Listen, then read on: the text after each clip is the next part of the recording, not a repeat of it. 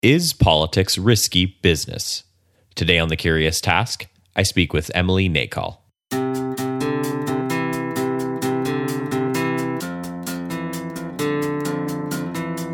Welcome to The Curious Task from the Institute for Liberal Studies, where we explore economics, politics, philosophy, and other ideas from a classical liberal perspective. I'm Alex Aragona, your host, and today I'm speaking with Emily Nacol.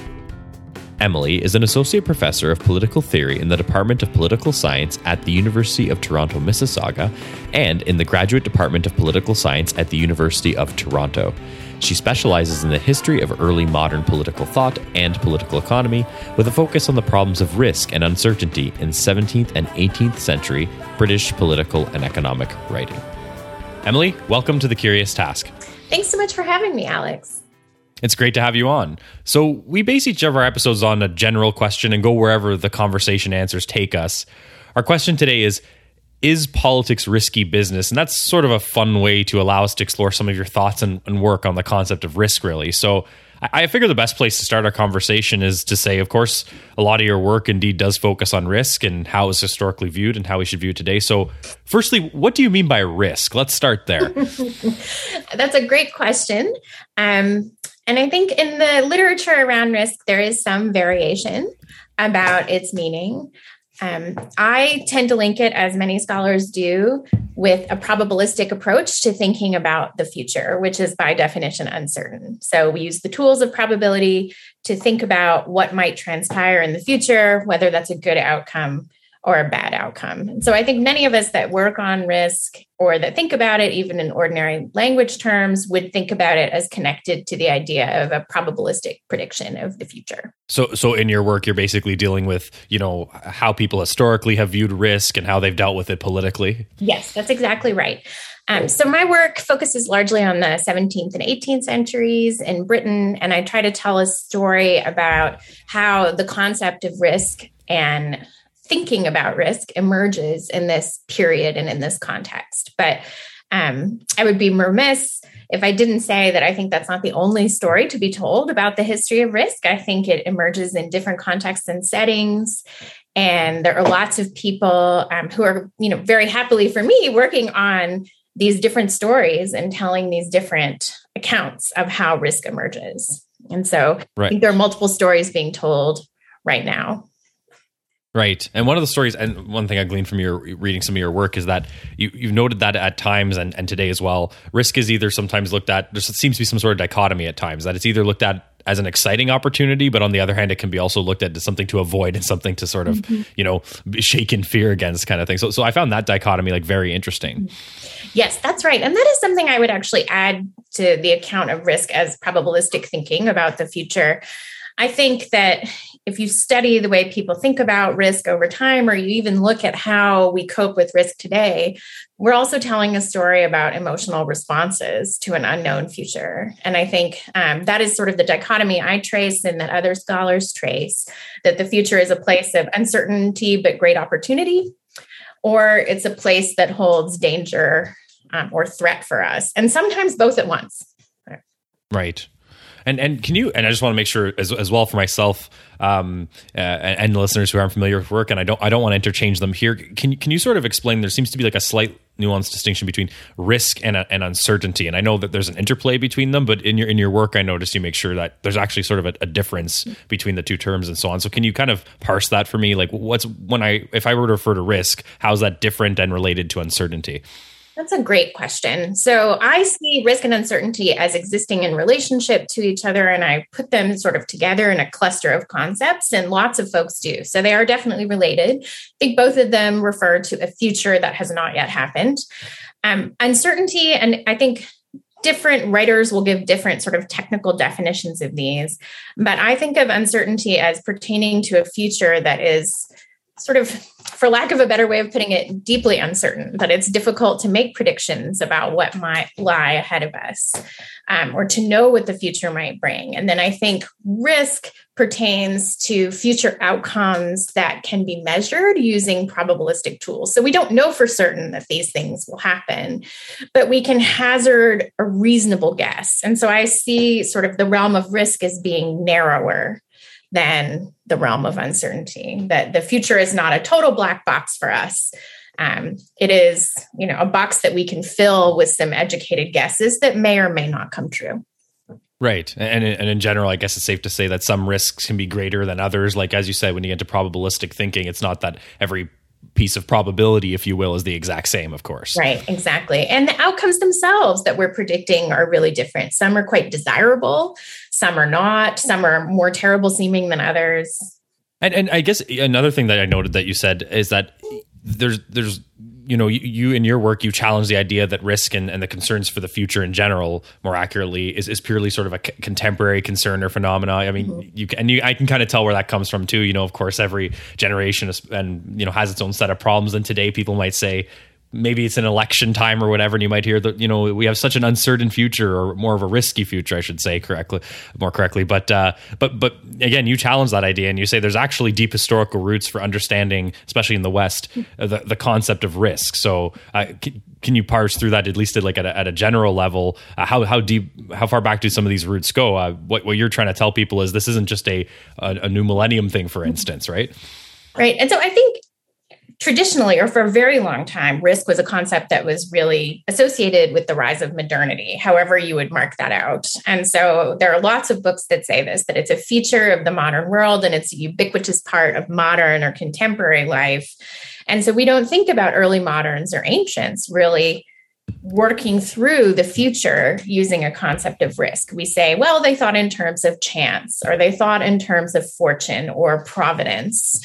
And they certainly cared about the future and tried to predict what was coming and see into the future, but they just wouldn't use the same concepts that we would use. And so I think typically in the West, we associate the rise of risk with the rise of probability. And so that pushes it, I think, further back into the early modern period. But the longer I've worked on it, the earlier I tend to locate it. I mean, I think we find it with the rise of maritime trading in Europe, say, 14th century, in Italian and French, as people navigated trade on the open seas, they started to think a little bit in terms of risk. So it's very much tied to this maritime concept. And people have acknowledged this for a long time, but not very many people have really delved into that intellectual history or cultural history or economic history to tell that story. But that has changed very much. In terms of how far back we go, I know of one scholar who traces it back to sort of 9th century Islam and commerce and finds it there. That's the earliest account I've heard of it. But scholars may go further back still the longer they work on it. But I do think that the main point is exactly the one that you've stated, that, we would be wrong to think of this as something that pertains only to us or only to moderns, that this is something that pre-modern people thought in terms of as well. Right. And one thing that I also just add to kind of connect to that thought is that it seemed that, and I guess you said, however you want to, put sort of the point in where we say like more modern times or wherever that is, but it seemed like especially when some of your work addressed the general time of the 15th, 16th century or 15th century, you said that it's this idea that, fortune, and maybe this was also very driven by religious attitudes, that the future was based on fortune and fate and that kind of thing, started slowly giving away, to this idea of risk more than anything, rather that in other words, that the future wasn't determined by someone's fate or fortune or destiny, but there is a discussion, or at least starting to be room in the discussion for risk.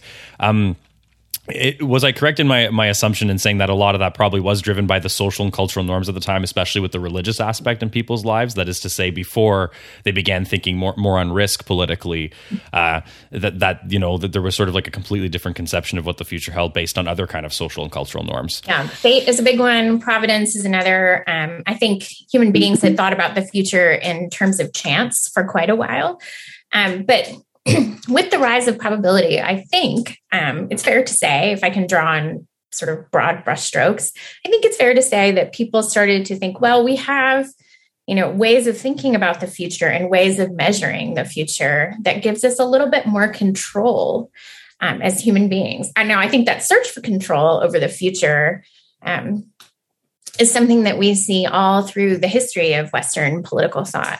But I think with the rise of probability and the use of probabilistic instruments and ways of thinking about the future, we see human beings start to think of the future as something that they can measure and exercise a bit more control over, that it's not left in the hands of fate or fortune, but it's something that they can work through, predict, and then take their best chances with.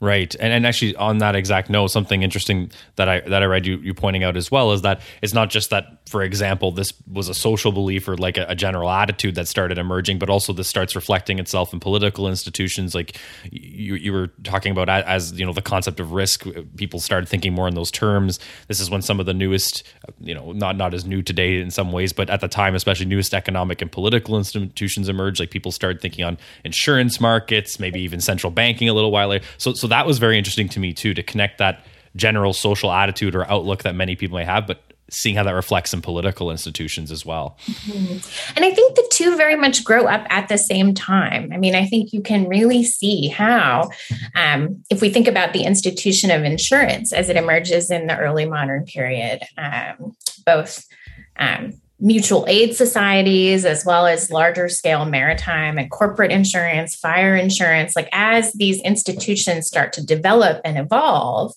people start to also develop a new vocabulary for thinking about the future and talking about it. And so I think we see a sort of back and forth between political language and economic language and the rise of these kinds of institutions. Right. And actually on the language point too, I have a quote here I pulled from some of your work. I'll read it here and then we could talk about it real quick. But so you noted that in the English language, the first known appearance of the word risk was in 1661 when it was defined according to the Oxford Dictionary as a noun meaning peril, jeopardy, danger, hazard, chance, etc. Now, of course, as you noted that this reflects an early and persistent association between risk and harm or loss. Yeah. But then you also say, but it's also worth noting that this early definition also included chance still. So it wasn't like that all hope was lost, is that people were still toying with this idea that, the probabilistic idea and that, as you said, the future is in this uncertain black box. Mm-hmm. One of the scholars that I've learned the most from is Lorraine Daston and her work on probability and insurance. And she traces out this really interesting phenomenon that I think you can see traces of this in my book as well, that at the beginning of thinking about the future in terms of probability and risk, like when this became a way of thinking about the world, both accounts or both narratives were wide open for people, that the future could be a place of harm and danger, or it could be a place where one could seize opportunities for the creation of fortune or the exercise of freedom or some other kind of benefit that people want. And she looks at insurance manuals and she looks at gambling manuals as sort of the two ways of thinking about this. And one thing that she notices is that by the 19th century, the danger and harm narrative has really lapped the freedom and fortune one, that even gambling manuals, as we move deeper into the modern period, become books about danger and potential harm. And so there's something about, at least in the European context, this danger or harm narrative that really becomes the emergent story, which I think is very interesting. Right. And actually, I'd like to jump into tracing some thoughts from some other thinkers as well that you noted in your book at a high level, at the very least, just so we can kind of talk a bit about that and how the kind of comments you just made tie into that. Because the book that you wrote on the topic does focus on specific thinkers. Specifically, you had Thomas Hobbes, John Locke, David Hume, and Adam Smith. Mm-hmm. And I thought it'd be kind of fun to tour. Obviously, we're not going to read the whole book here together. I always tell our guests, there's lots in these books. And of course, we encourage everybody to check out Emily's work where they can find it. But at least I think we could provide a bit of a teaser for the kinds of things that you did find with these thinkers. So I'd like to start with actually Thomas Hobbes. Like one of the summary sentences I found that you wrote was that you sort of said that he attempts to squash out uncertainty, like in his sort of idea of the way society could arrange, but admits it can't fully be done. Mm-hmm. Can you actually feel free to spend some time on that here and let me know what, at a high level, Thomas Hobbes thought of risk and how you think it integrates into this kind of conversation. So Hobbes is a little bit of a funny thinker in the context of my book because he never really uses the language of risk. And so one of the reasons I decided to keep him as part of my story is that I think he is a bit of an agenda-setting thinker for Anglophone writers in this period, precisely because he focuses on uncertainty as the central problem that hounds social life and political life. And so if we look at chapter 13 of Leviathan, for instance, his very famous chapter on the natural condition or the state of nature, he's not necessarily describing, as I always tell my students, he's not describing the state of war as, just nonstop physical violence, person against person. What he's really describing is a condition of complete uncertainty. Right. That really can never be displaced. And so even if one's body is not harmed under this condition, the psychological torment of living with this kind of uncertainty is for him a condition of being at war. And it is the sole reason he thinks that we would pursue life under a state. And so in the chapter, I sort of think about drawing on his work with mathematics and science and the scientific method and his views on statecraft and politics to think about how he tries to design a commonwealth that will eliminate the problem of uncertainty from political life altogether. And as I write in the chapter, and as I think many readers of Hobbes would agree, and Hobbes himself, I think, would agree, he fails at this project, that it is really impossible to eliminate uncertainty from political life, or that there's always an X factor wherever people are involved. And that persists, right? Because institutions are, of course, made of people, right? And so I think he fails at this project. But to me, that is very poignant, that he identifies this as the core problem of political life and the source of psychological suffering for human beings who live together. And he tries to solve it, but he never quite can. Right. And as you said, like he himself will probably admit that it can never be fully done, which I guess that's sort of the idea is that, it's sort of the next best thing, I guess, is his ideal, even though he recognized you're not going to reach that sort of utopia of non-existent uncertainty, which is at 0%, that you could at least get as close as possible. That's a very interesting way to view his project. I think it's from a different angle, but still makes a lot of sense. And there's something to it, I think. In his work, we might see something akin to a transition from uncertainty to risk. That he depicts the state of nature as a condition of like profound and deep uncertainty. And then he crafts a state in which people live under almost total control of a central authority. And he says, well, you might get a good one or you might not. But even the worst state will be at least something that you can know and study and think about and anticipate. And so I see him as sort of transitioning from a state of uncertainty to a state of risk in a way that he starts to think, well, if you leave the state of nature or a condition of civil war or lawlessness, or an authority vacuum, and you live under an all-powerful state, it may not always be easy, but it's at least more knowable, right? Right. And I guess it's funny because like sometimes, the way you hear Hobbes presented sort of at a high level is often just this idea. And I'm not saying people do this intentionally, but one may incorrectly get the impression that he's sort of writing a book about, here's power, here's why it's great, and here's why we should have it kind of thing. Obviously, your work presents sort of a different angle into this. So I guess in your view, in some ways, people sort of get Hobbes wrong if they're not spotlighting some of this idea of risk and uncertainty in his work, right?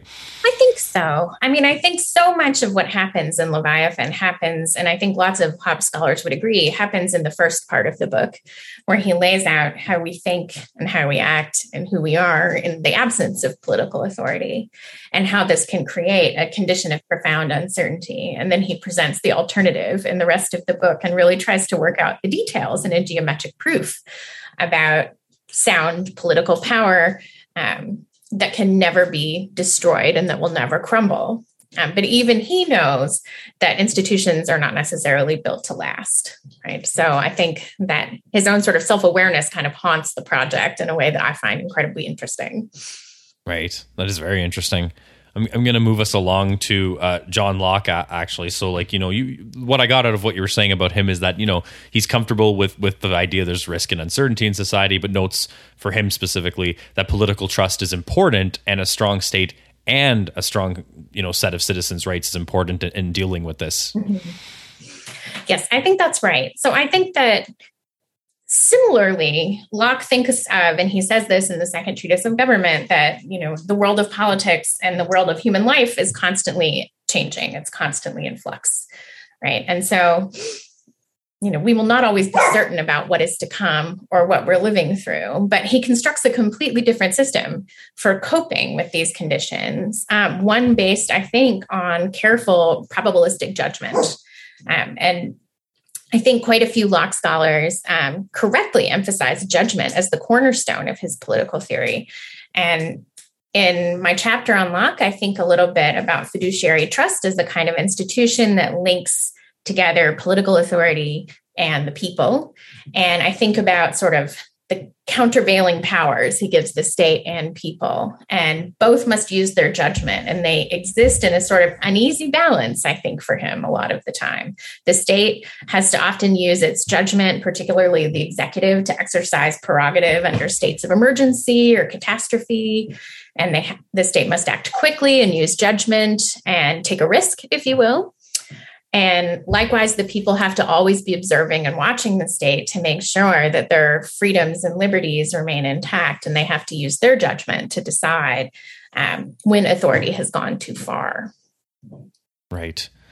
And I actually have a couple follow-ups to that, and I wanted to move us on to David Hume as well. But before we do, it's a little early yet, but I still think I'm going to place our break right here, so we'll do that right now. Everyone, you're listening to The Curious Task. I'm speaking with Emily Nacol today.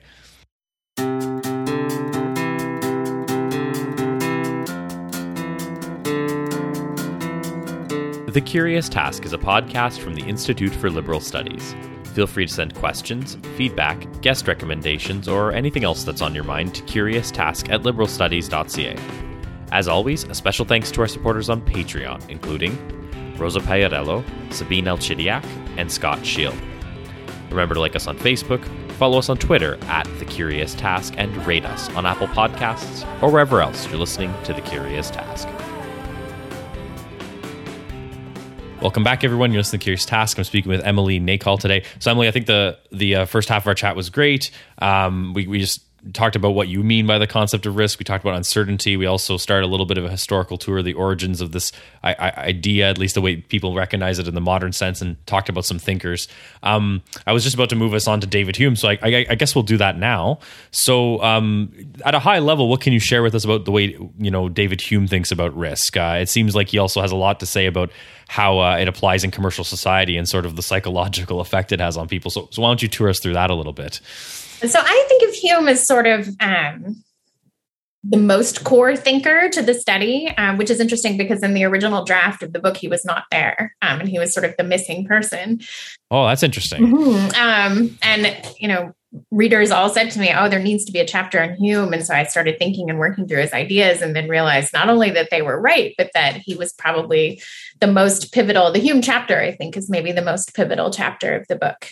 And I think it's because in Hume's treatise, we get such a rich account of probabilistic thinking and its psychological effects on human beings. And so we get like a really clear picture of what it's like to think probabilistically. And, not all of his analysis has held up over time, but I do think that the moral psychology of thinking probabilistically that he presents is still really resonant. And so Hume, I think, gives us a really detailed and rich account of what it's like to think about the future. And he concludes, if I can refer back to something we talked about in the first half of our conversation, he concludes that even when we anticipate a glorious future with outcomes that we really want and desire, just the act of thinking about the future is distressing for us because we don't really know what lies ahead.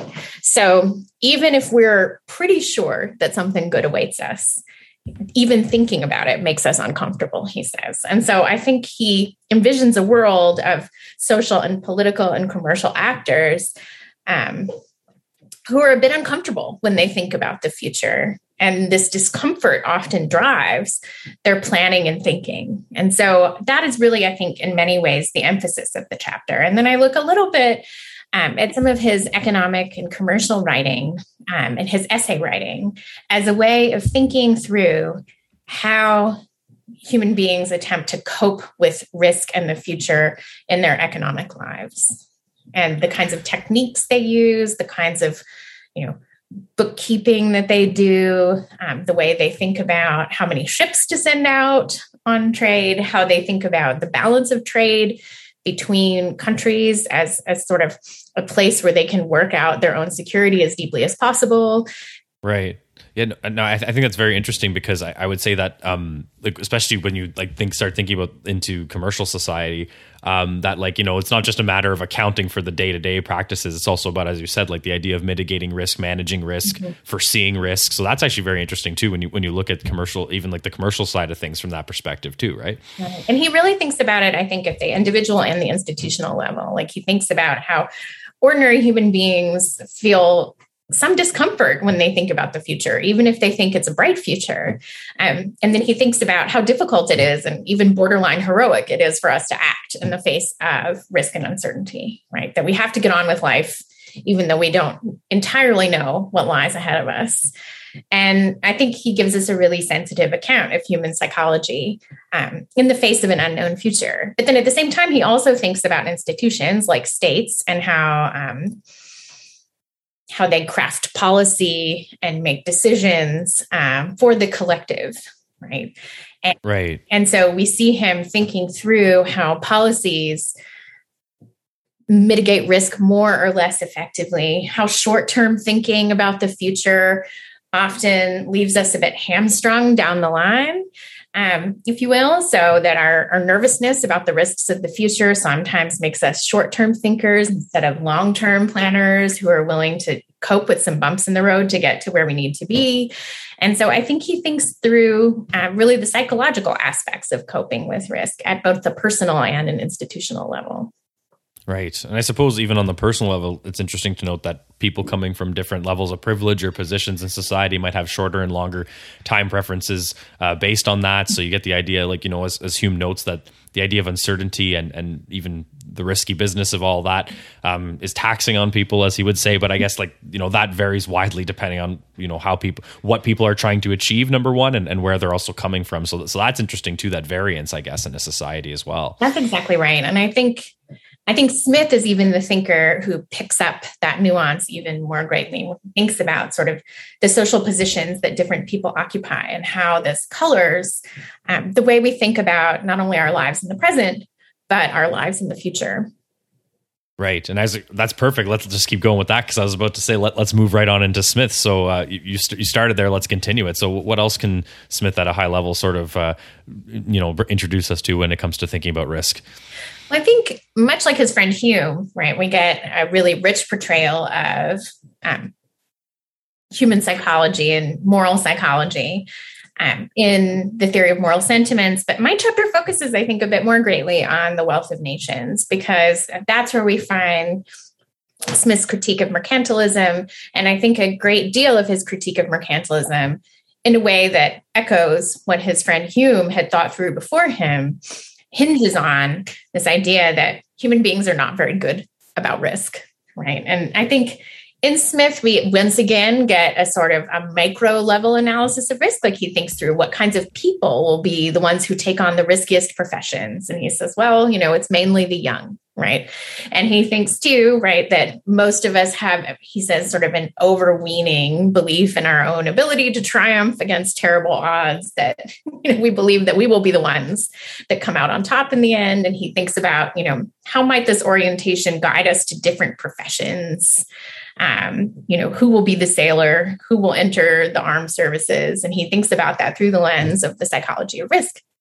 And then also, though, and what interests me even more is that he starts to think, too, about how certain kinds of institutions are structured to offset risk, and in particular, to offset it from one group onto another. And so I think his analysis of joint stock companies as these early modern corporations is a really interesting study on how decision makers try to insulate themselves from risk and shift that burden onto others, right? In a way that I think is familiar, to students of contemporary political economy as well. Some of what he says in The Wealth of Nations about how corporations are structured and how these structures insulate people who are making decisions from the consequences of those decisions. We see these critiques today as well. Right. And then that does make a lot of sense, right? Because what is, especially in today's context, if at its basic level, a corporation is a little limited liability entity, right? So that in and of itself is sort of just a way of mitigating risk, full stop, neutral statement, right? Mm-hmm. And I think, if we place him in the context of someone who observed some of the, stock bubbles of the 1720s and was still kind of thinking and writing about them in hindsight, and then thinking about them for the future, and then also thinking about their operations in a colonial context where they were acting not only as merchant companies, but also as makeshift governors of other parts of the world. We see a really rich portrayal of how these joint stock companies coped with risk, and he's quite hard on them. Right? Absolutely, yeah. And one thing that I found very interesting is that, of course, with Smith, especially in his work in The Theory of Moral Sentiments, but also in Wealth of Nations, is that he, of course, is always interested in the tension and the balance in many cases, right? So, I think, when he gets into the ideas that, how you balance the impulse of either having a risk-loving side versus the one that shies away from the risk, that kind of dictates whether or not you're going to be dealing with risk in either a productive way or a dangerous way. So I think that the results that he always focuses on, whether it's at a personal social level or at that sort of more societal level with business and so on, that's very interesting to me, is the tension he focuses on. Very much so. And I think for him too, an extreme approach in the wrong context, either extreme approach, being too risk loving or too risk averse, can lead to bad outcomes or to perverse outcomes in the end. And then I think once he thinks about how people then sort of redistribute the harmful outcomes of these decisions, then his analysis ramps up even further to think about sort of really the broad consequences of taking the wrong approach to the future. Right. And actually, now that we were sort of leaving our tour of these thinkers, I'm going to switch gears here and get us into sort of slowly towards maybe some more contemporary discussions as well. But before we get into that, just to set the stage on this part of our conversation a little bit, one thing I noted, and I believe it was at the conclusion of your book, one statement you made was that, either way you think on risk, maybe you have a risk loving side, or maybe you're more risk averse. You sort of made the point that if we as either individually or as political thinkers thinking on broader issues have an ambivalence toward risk, that would be the worst thing. And I thought that was very interesting. And I want to know if you could elaborate on that a little bit. I think we do have that ambivalence towards risk, or maybe an ambivalence towards the future, as a place. I think we hold both thoughts simultaneously always. When I started thinking through the outline for this book and started exploring my sources, I thought, I'm going to tell this story about how once we were very afraid of the future, and then something shifted and we began to see the future as a place of opportunity. And so I thought I was going to tell a story in which one narrative sort of gives way to another over time.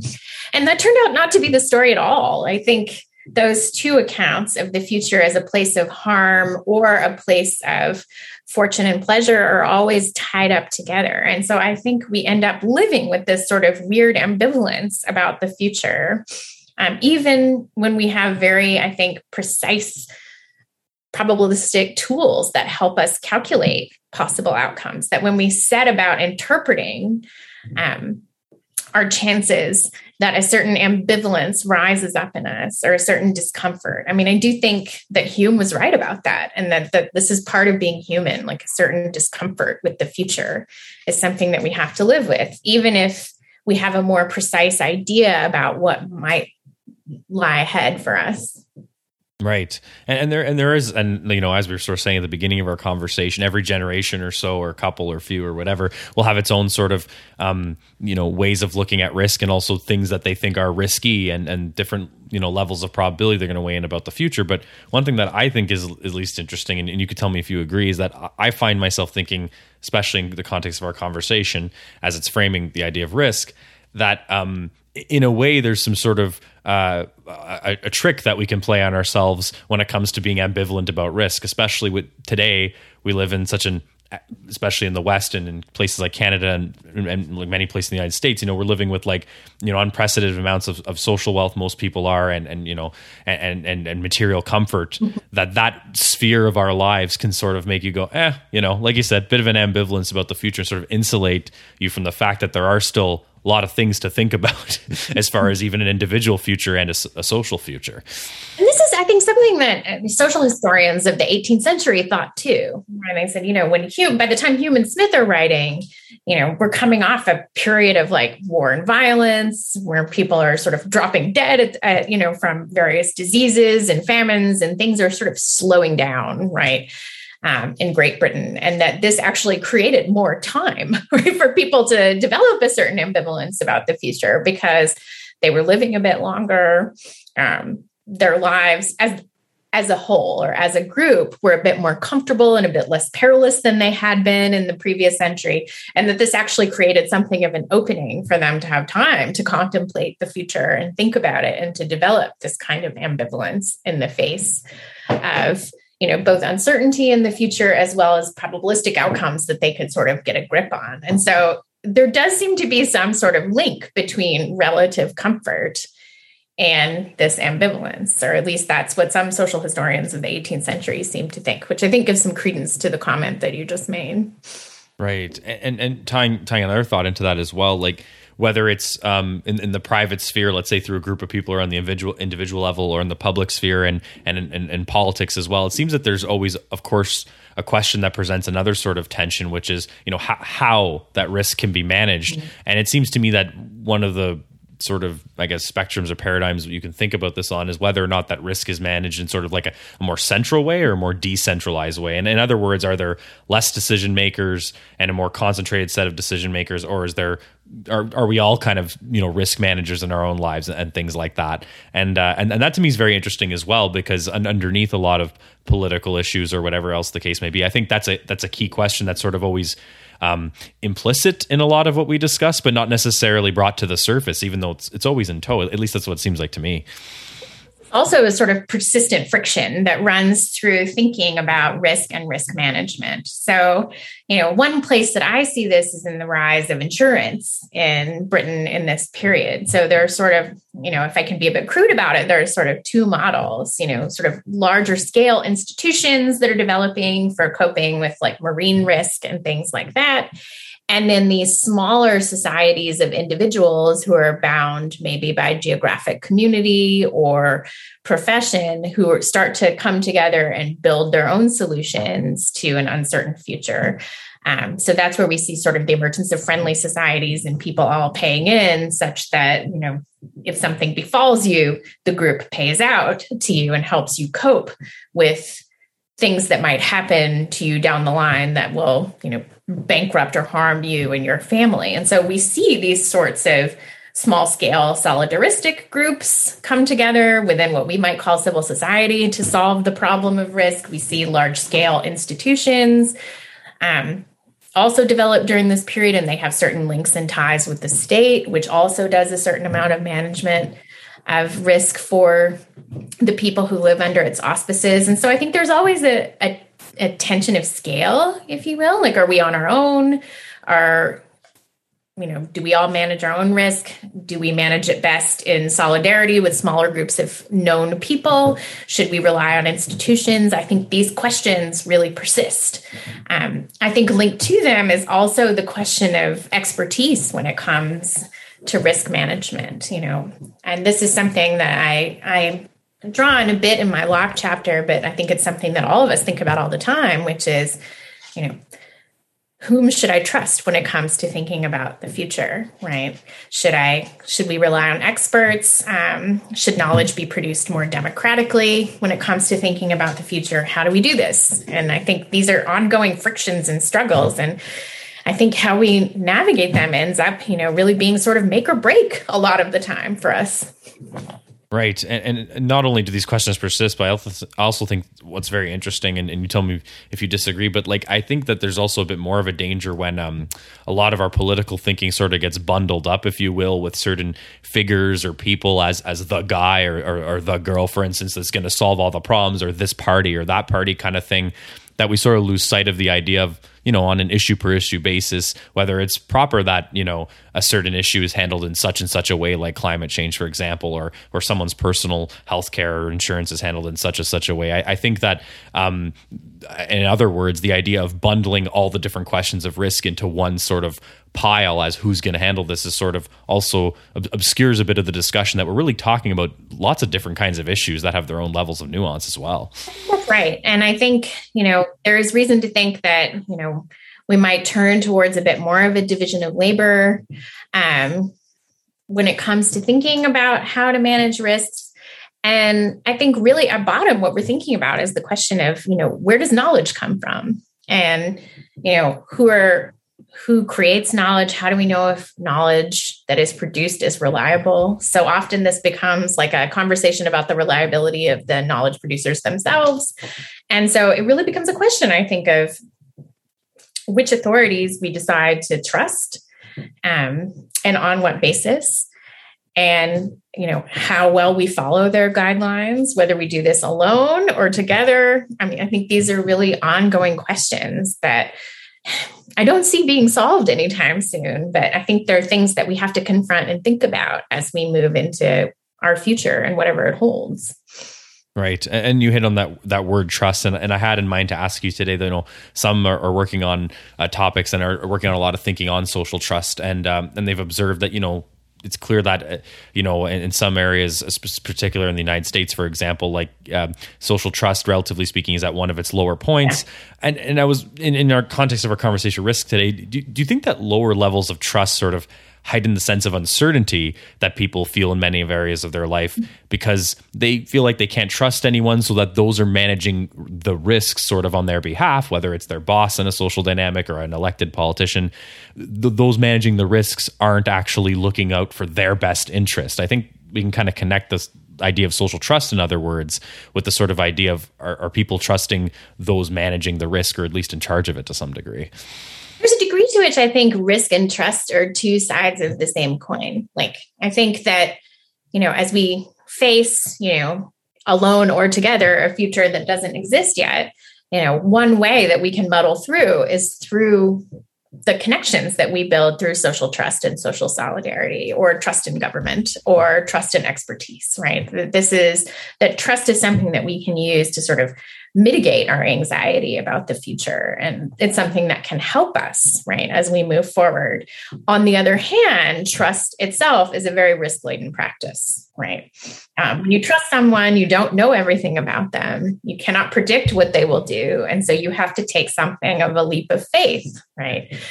Whether it's in, your neighbors or your community, or elected officials, or, the head of the CDC in the case of the US right now, that placing trust in others as a way of sort of moving forward itself is a risky enterprise. And so I don't think the two can really be prized apart in any way. That, to live in a trusting environment is to take a certain risk. And likewise, one of the ways we have to cope with risk and uncertainty is trust. Right. That's a really interesting point. And I guess another interesting thing that I sort of picked up on as you were saying that as well is that, even before you get to the discussion of like, does one feel that a certain elected official or whatever the case may be, are they managing risk correctly and can we trust them as an expert? Like that's one thing. But you sort of touched on another note too, which even before you get to that question, there's sort of the discussion about weighing risk and probability as to who are the people that we are trusting with these things too. And that's a level of risk as well to discuss. Yeah, I think that's right. And I think that, when we take the decision to trust another, we are undertaking a certain amount of risk, right? Because we don't know what they will do. To me, one of the great thinkers on this question is Annette Beyer, who is also a great interpreter of Hume. And she really thinks this through very carefully and suggests that, to trust in another person is to invite risk into your life. And so it does end up being a bit circular in the end, right? One of the ways to cope with risk is to trust another to walk through it with you. But that too is a risky enterprise. Right. And I do have one final question, then we'll move ahead to our formal wrap up. So I thought it'd be interesting to end with this, and that is to say that at the end of your book, you actually note that Michel Foucault talked about danger and persistent crisis sort of being, was what constitutes the liberalism and the liberal project, if you will. That's how he characterized it. And you don't seem to fully agree with that sort of characterization. So I was going to ask you to actually, because I think this would be very interesting here, to first sort of elaborate a little bit on what his characterization is, and then talk a bit about your thoughts on it, because I thought that was very interesting at the end of the book, and it'd be interesting to have you talk about that here. Yeah, so there's a way in which Foucault sort of haunts all of my projects. I think, I don't know if it's because I read him as an undergraduate and that was incredibly formative for me, but I always find myself sort of turning back to him as a way of thinking about early moderns, as a way of thinking about political practice and political relationships. So I sort of turned back to him at the end of this book and thought of, the four thinkers of my book, I think, for better or worse, and with more or less accuracy, are often affiliated or associated with a liberal tradition, right, of thinking. And I thought, well, what if we think about liberalism as an ideology or as an approach for thinking about sort of perpetual crisis as the future as a place of, potential danger or harm? How does that shape the ways in which institutions are created? But for me, even more so, the question is, how does that lend itself to a way of thinking about political subjectivity? So who is the political subject in this story I'm telling? Who are they? How do they approach the future? What tools do they have in their arsenal or in their toolkit for coping with what lies ahead? And so I think in a way, Foucault helped me sort of think about these questions. And I find that I still I think about him often still as I've moved on to other projects. I find that his work on biopolitics and security have also helped me think about how individuals or human beings are shaped, right, by this confrontation with the future, which I think he thinks about too. So he's not, I think, central to my story, and that I'm really, really interested more in what the 17th and 18th century thinkers who are often characterized as liberals, what they think about when they think about who we are and how we cope with risk. But I do think that the sorts of questions that Foucault asks about governmentality and power and human agency, that those do sort of color my ways of thinking about these thinkers and how they helped build a certain tradition, whether they knew it or not. Right. Well, that's very interesting. And it's about that time. So I'm going to move us ahead to our formal wrap up now. We've talked about a lot, Emily, and I really enjoyed the chat. So I figure it's time to bring the conversation full circle. And what I want to do is see if we can put a finer point on our exploration of the question. Ultimately, in each episode, I want to make sure the guest has the last word. So let me officially ask you, what do you ultimately hope are the main takeaways for someone listening to you here on what risk is and how we should think of it when it comes to our thinking on political issues? In other words, if you want to leave someone with one or two or just a few things, if anything, from this conversation, what would you want to leave them with? Thanks for the invitation to think about that. So I would say that one thing I would like for people to think about is what we mean when we use the word risk. The anthropologist Mary Douglas has said that even as our ways of thinking and calculating about the future become more and more precise, our use of the word risk becomes looser and looser, such that we might as well just say danger when we use the word risk, because that's what we really mean. And so I think one takeaway that I would like people to keep in mind is the connection between risk and probability, right? And that thinking about the future in terms of risk is relying on probabilistic knowledge, right? And so one thing I really want to emphasize is that, and I often get in trouble when I say this, is that risks are not real, right? That they are really a matter of thought, right? And so that risks are a matter of knowledge, and down the line, they may become very real dangers that harm us in very material ways. But that when we think about the future in terms of risk, what we're really doing is producing knowledge on our own or with others, right? And so I think that is a really important point.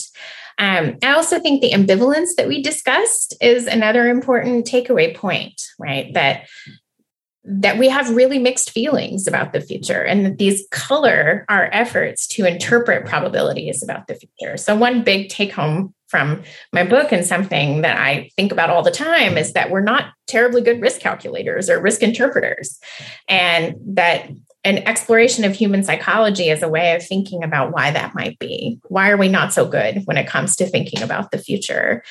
What does thinking about the future stir up in us? And what are the political consequences of not being so good at thinking about the future? Because I think they are real and tangible. And so I think for me, those are sort of the two big take homes. And the third, I think, would be this question of trust. I think that really haunts our politics right now in a lot of places, in many places, I would argue. And I think sometimes thinking about political trust through the lens of risk helps us get a greater handle on what it means to trust in authority, to trust in our neighbors, and to rely on others to help us proceed into the future. Excellent. I think we'll leave it there. Emily Nacol, thank you very much for joining me on The Curious Task today. Thank you so much, Alex. I really enjoyed it.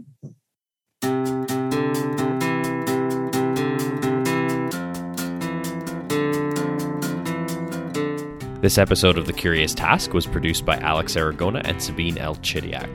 Our executive producer is Matt Buffton. The music you heard on today's episode was created by Lindy Voppenfjord. You should check out his other stuff online. The Curious Task exists today because of donations of time and money from those creating it and listeners like yourself. Check us out on Patreon and find out how you can support us and get access to exclusive offers. I'm Alex Aragona. Thank you very much for joining us on The Curious Task.